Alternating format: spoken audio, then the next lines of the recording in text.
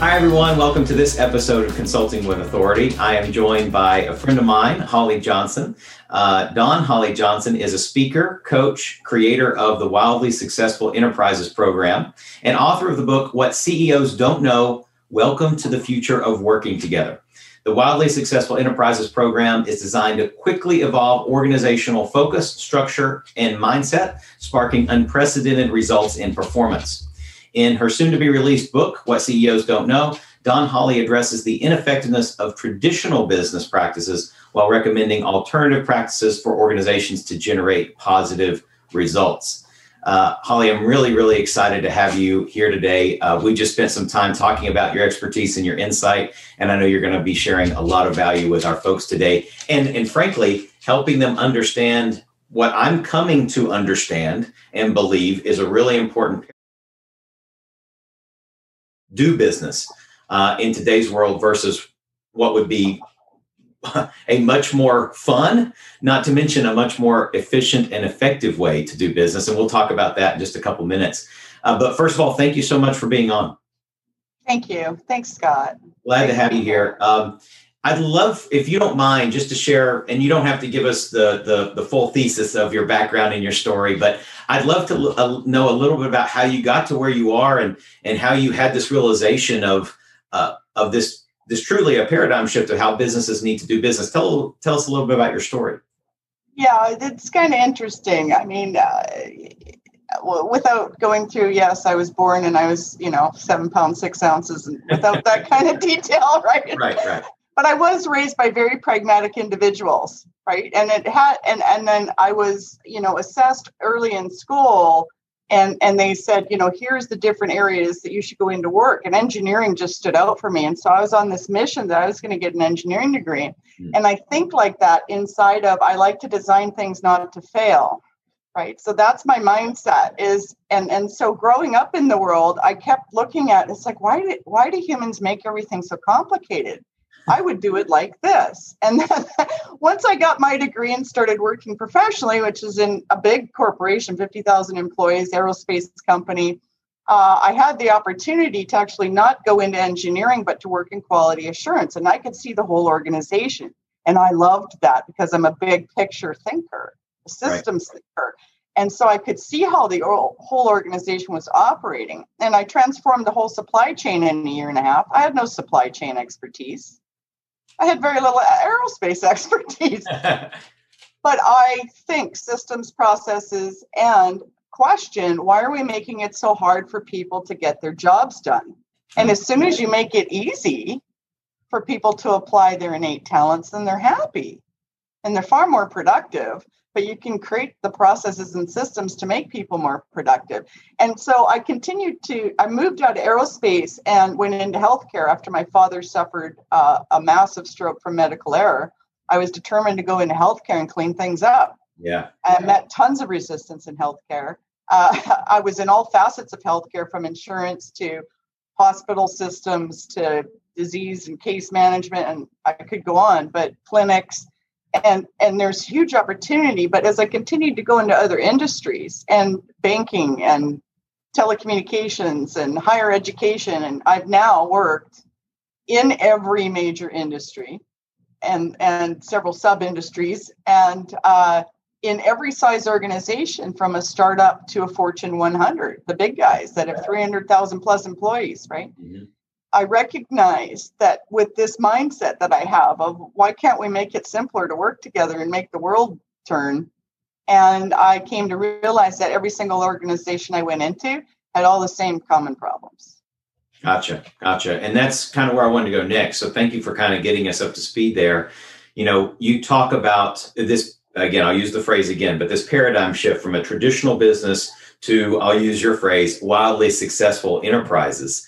Can you define maybe the differences between what a traditional business is in terms of what we're talking about with you and your scope and what a wildly successful enterprise? Maybe just sort of draw the contrast between what you're describing. Absolutely. So we see it every day. I think people have become somewhat numb to what's going on, but what are we seeing every day in the business world? We're seeing downsizing. right? Downsizing and layoffs, reorganizations. And I think the larger the organization, people experience sometimes 4 reorganizations a year. Wow. Okay. So the cheese is constantly moving. Right. Yeah. Right. Yeah.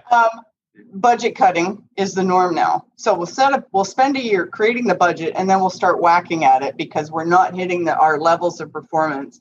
Most organizations are not hitting their goals year after year after year. Well, why is that? But yet we all keep doing the same thing and expecting a different result, right? Yeah.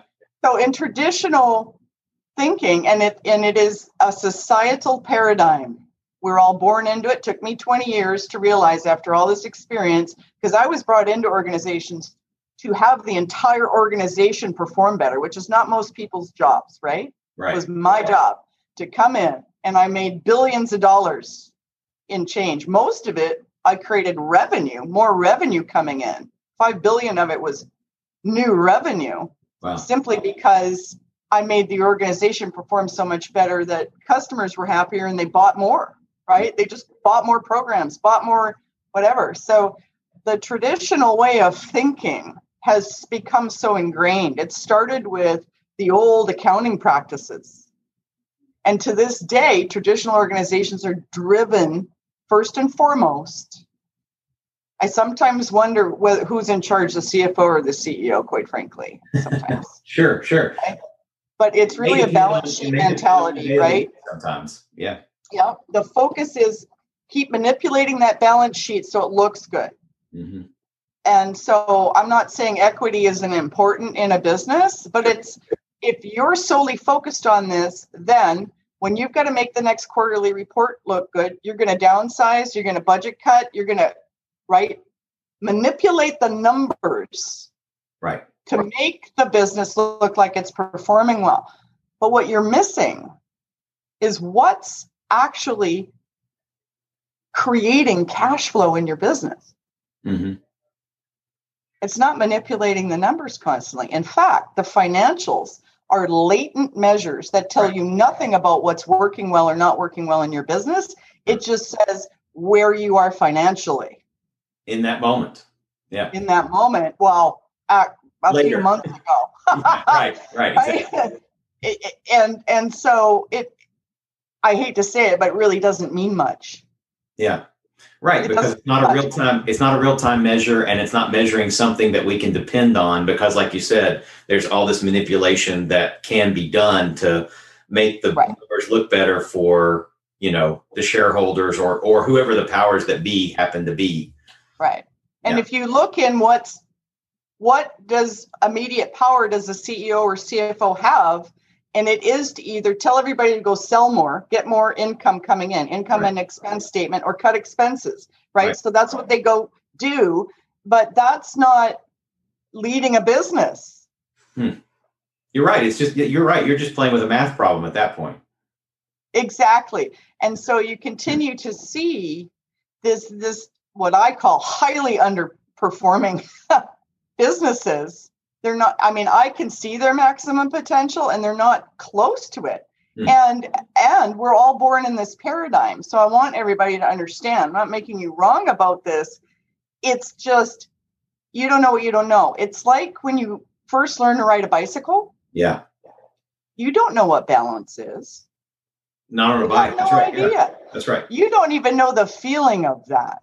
Right. And you get on a bike and you might be, a little afraid, but mom or dad's got the back of it and you're like, oh my God, right?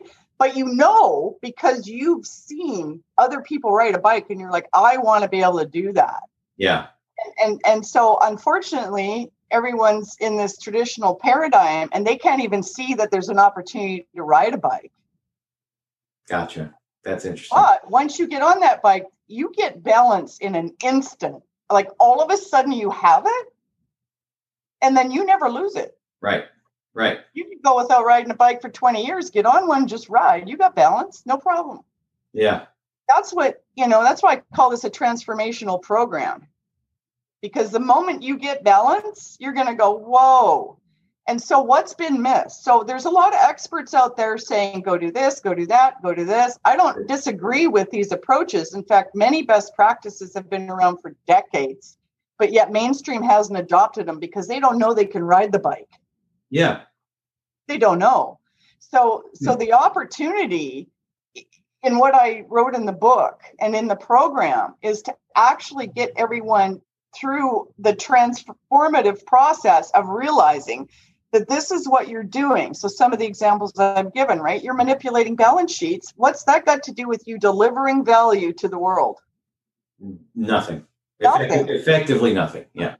The business was formed to deliver something to the world. Mm-hmm. And you're busy manipulating the balance sheet. So it's an example, but it's become normal. Most organizations, people really aren't happy with their work. They're not. They don't feel fully fulfilled. Yeah. Some are quite miserable. And why is that? I mean, because they don't get to add that value. They're fighting the bureaucracy of the constant manipulation of the organization to make more money. Yeah. So focus is one of the three pillars I address. It's like, let's transform this. Well, the key thing in the whole first part of my book is I bring people to all these practices that they are doing today and have them actually consciously realize that they bought into this stuff. I mean, it took me 20 years to recognize that I had been raised in it and I had bought into it. Yeah. And I kept wondering why I got all this resistance to change in these organizations, even though I brought amazing results. The resistance was palpable. Yeah. And I'm like, why? Why wouldn't you want to improve the health of your organization and the people in it? Why wouldn't you want that? But complete resistance. But I was selling a bicycle. And they had no experience with a bicycle, how to ride it, or what it can mean for them when they were able to, just to continue the metaphor. Yeah. Yeah. And if you think about it, when I say they're underperforming, they're walking. And if I need to go 5 miles to a store and I have walking or taking a bicycle, which Right. would you choose? No, of course. Right. Far more efficient and effective, right? Yep. And I can carry more. I mean, so it just makes sense. It's a great metaphor. And so just having people, because, you don't have choice until you know there's a better way. That's such a huge point. That's such a huge point. And I can't tell you, I know you probably had experiences like this too, where I'm speaking with a client, large, small, doesn't matter the shape, doesn't matter the industry, but you'll be talking to them about what they think their problem is, right? Yes. What they think their challenge is. And then just with a little bit of education, transformation, to use your word, they realize, oh, I didn't even know there was a solution to that problem. So I didn't perceive it as a problem anymore. Right? Correct. The status quo has become so ingrained in business and individuals that a lot of us, I'll include myself in that world, right? For some things, I don't even perceive the problem anymore because I didn't realize there was even a solution. So I didn't mean to interrupt, but that's a really important insight, I think.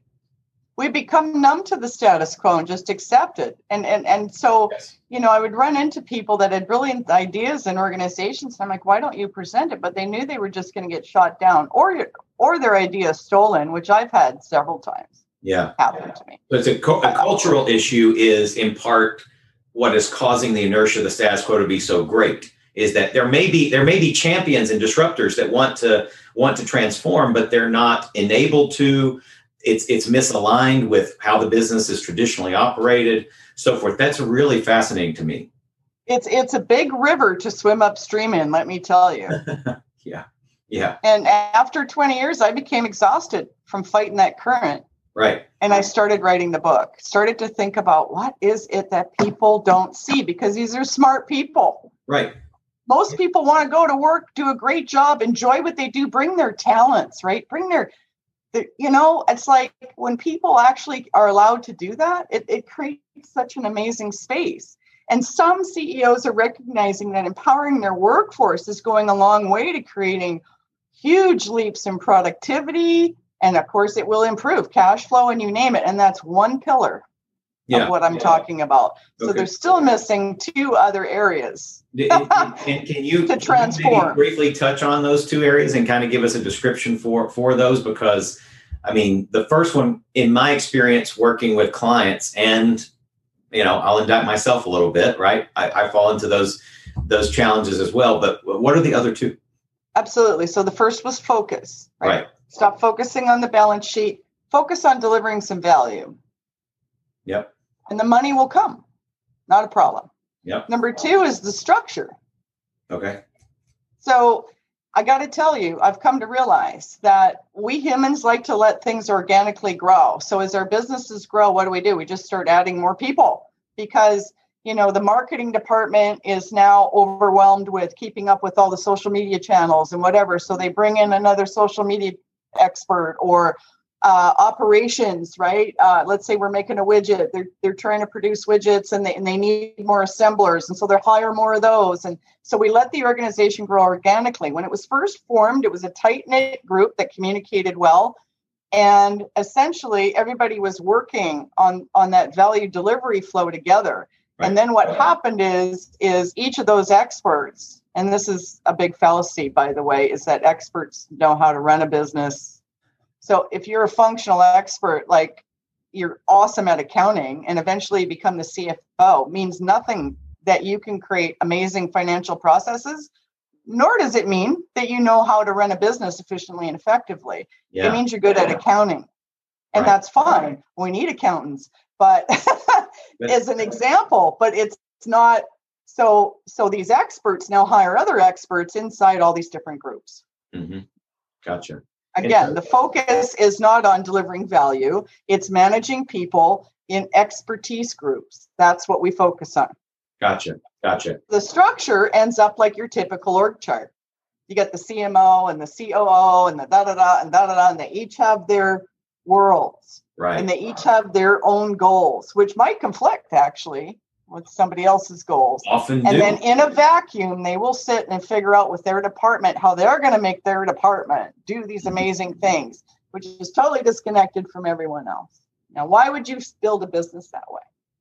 Because of the status quo, you don't know another way, right? You're following the leader. That's why, right? There was never anyone back in the turn of, I call it the Industrial Revolution, when businesses started getting bigger, right? And weren't just the mom and pop shop, cabinet maker guy or whatever, right? It like became big business. That's right. And nobody sat down and thought, well, so this is where the design engineering comes in. How do you design a business to actually work effectively and efficiently and create a joyful culture? Well, there is a way, but it's not the way we grew up. Yeah. Nobody sat down and said, this is the best way, but the status quo assumes it's the only way. We're stuck with it. So we do restructure an organization into a much simpler structure that allows for them to actually deliver value and collaborate. It's amazing. People love it, but you have to get them there and recognize it. Okay. And then the third pillar is mindset, which has got to be integral. It seems like these things are they build on one another, right? Because if the mindset isn't there, there's no way you can do the structural change. And if the structural change doesn't happen, then you don't have the ability to refocus from the balance sheet to real world value. So these things are all, I guess you could think about them in a silo, but if you want to really transform your business into one that's wildly successful, it's all three. It's got to be all three. And most offerings out there to improve business performance focus on one of them. Okay. And so back to the expertise thing, as people become experts at a particular thing. Well, I'm way up here looking at the whole organization going, no, we can just design it so it all works.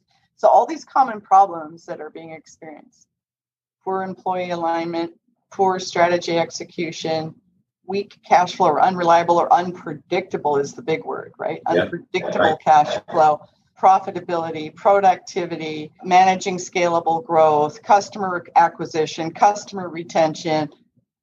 We solve all of it just by transforming the organization. So the third is the mindset, which is empowerment's important, but you have to control. So I'm talking about creating a very nimble, very adaptable, very future-focused organization that can actually take on digital transformation. Digital transformation is going to be a train wreck unless people transform their organization. organizations from the traditional. We're already seeing that. Train wreck. Yeah. So total train wreck. I've been watching it for years going, I could stop this train, but the mindset needs to go from just fixing stuff real quick. And like you said, people, if they experience what they call a problem, we're natural problem solvers as human beings, and we just want to fix it in our world.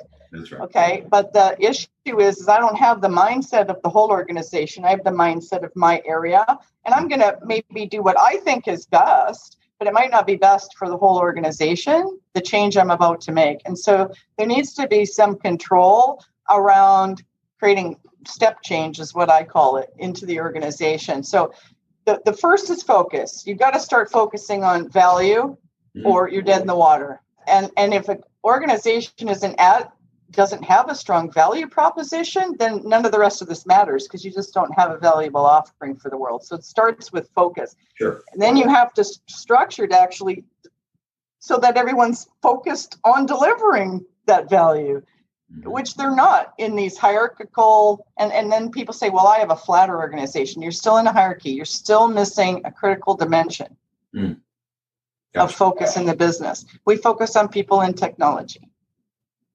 Right. And the reason my company is called 3D Value Group is because there's this whole third dimension that gets missed. Gotcha. And so when you start focusing on that, then everything starts delivering. And then the mindset needs to be, now, how are you going to make that sustainable and keep continuously improving it? This is where people might have heard of operational excellence. I touch on operational excellence, but also 2 other practices that all come together that help keep that delivery flow working optimally and allowing everybody to collaborate and improve it versus just quickly fixing it. Because I give the analogy of this. If your organization had to deliver a frequency of 107.5 FM, and every person in the organization had a dial where they could change the frequency, which is happening every day in organizations, by the way. People are changing how they're working based on what they perceive as a problem, which is usually an effect of a bigger problem upstream or somewhere else in the organization. But they see it as a problem. So they're working on the effect, not the real problem. And they will change and manipulate it. So it's like everybody's got little dials to the radio. You're never delivering 107.5. Right. I gotcha. It's all noise. Not going to. So the mindset needs to be, so it's literally showing people that there's a whole nother way to approach how to continuously improve an organization and to manage the efforts, the projects, and everything going on in the organization such that everyone stays focused on the end game. Right. Okay.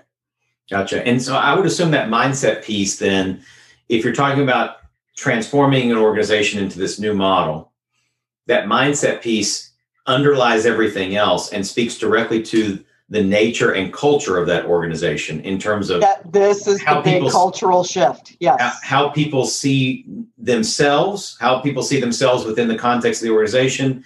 Am I truly important? Am I not important? Am I perceiving my subordinates to be as important as they are? Or am I not? All of these things up and down the line or across the organization, that mindset piece has got to be, I don't want to say it's a linchpin because all of these 3 are critical, but without that, you could try to do everything else, but without that cultural shift, everything's going to fall apart, right? You might have it together for a moment, but it's going to implode. Yes, but without first getting the focus right and the structure right, you don't have a hope in heck of changing mindset. But most effort is focused on the mindset piece, which is the last thing I address. Yep. Because so you're trying to fix something where the root cause is not being affected whatsoever. I see. And it drives the wrong mindset. The wrong focus and wrong structure drives all the wrong mindset. Drives politics, drives nepotism. Yeah. Quick fixing, it drives a platitude of problems in organizations. And so every person in the organization is valuable in the future focused organization I propose. And by the way, this is a one-time transformation because what I recommend is timeless. It will never fail. I don't care what they invent in the future.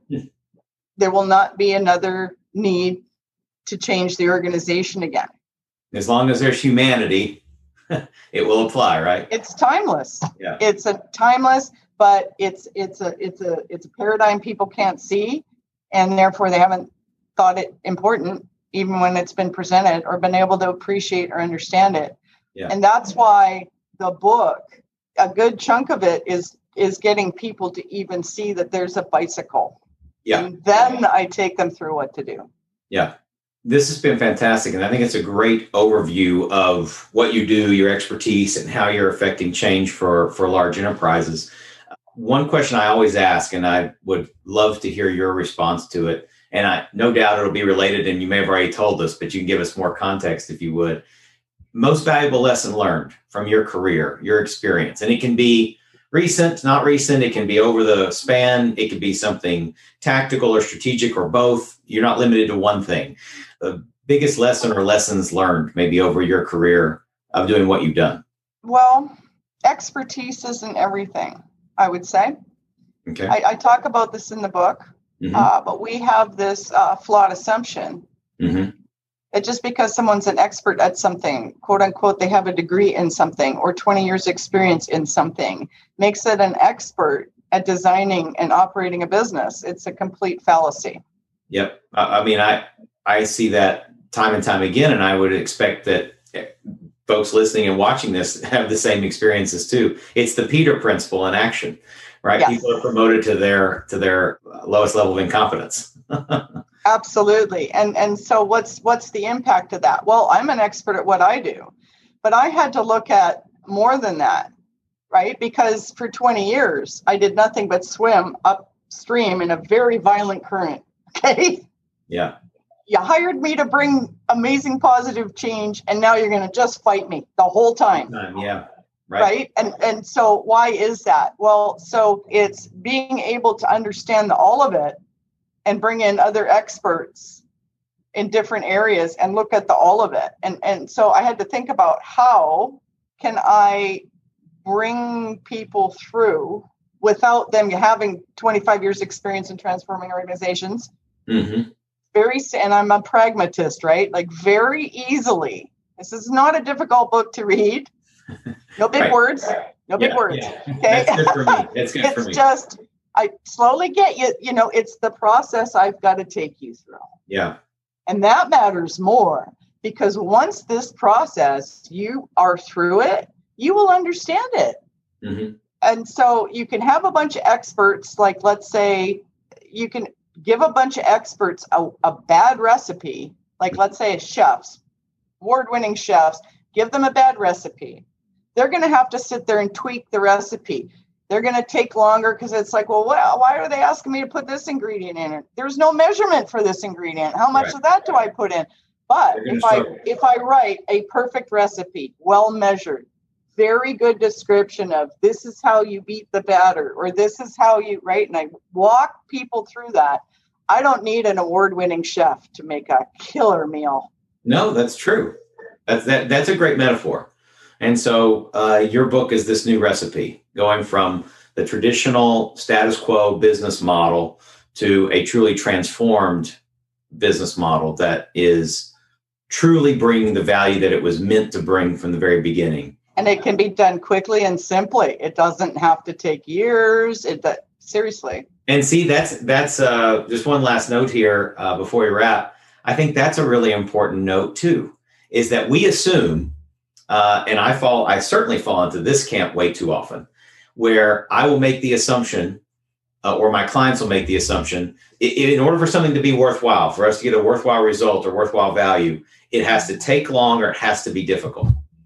And those things are not inherently true. Some things that are worthwhile and valuable may be difficult or may take a while, but that's just because it's difficult or takes a while doesn't mean there's automatic value. And just because there's value created doesn't mean it has to be difficult or take a long time. So I think that's a really fascinating point to remember, because that, again, societally, that's not how we're taught. Yes, but I could walk to the store for 5 miles and lug home all these groceries, or I could just take my bicycle. Yeah. And it'd No be problem. a heck of a lot easier. And so that I think I even have that on the website, but it's like different does not mean difficult. They're not synonymous. Yeah. No, that's a great insight. Holly, thank you so much for your time today and your insight. This has been fantastic. I have a page of notes from our conversation. I know we'll be talking again. Tell everybody, if they want to learn more about you and your firm, the book coming out, tell them about how can they engage you? How can they find you? Absolutely. Well, if you want to sign up to hear about the book release, just go to DawnHollyJohnson.com. Okay. And you can sign right up, so you'll get a notification when the book's about to be released. We're not going to pelter you with emails. And then wildlysuccessfulenterprises.com, where you can take a quick assessment about your business and, kind of see where you're at compared to what I consider is the maximum potential that you have. You can also sign up for notifications of when new articles and videos are coming out so that you can stay in the loop. That's awesome. So those two sites again were DawnHollyJohnson.com, DAWN, Holly with an L, Johnson.com, and then WildlySuccessfulEnterprises.com. Did I get that right? Yeah, WildlySuccessfulEnterprises.com, and Perfect. then DAWNHOLLYJOHNSON. Perfect. Excellent. Well, again, thank you so much for the time. I really appreciate you making time for our listeners. And I know that if you all were listening or watching, you got a lot of great value, just like I did. Thank you so much. And we'll look forward to having you again back with us sometime, Holly. Scott, it's always a pleasure to talk with you. Thank you. I appreciate it. Be well. Thank you for listening. I hope you got a ton of value out of this episode. And before we go, I want to thank the sponsor of our show, Smart Solutions Media. Smart Solutions Media empowers business owners, consultants, and other independent professionals to easily attract better prospects and transform them into long-term clients. If you're a B2B consultant or service professional and would like to start filling your pipeline with better quality prospects, visit us on the web at smartsolutionsmedia.com to learn more about what we can do to help you. Be sure to complete the short 2-minute accelerated growth scorecard you can find on the website, and you'll receive a complimentary strategy session where we'll give you specific insights and recommendations to help you attract high-value clients. Until next time, make sure you are consulting with authority.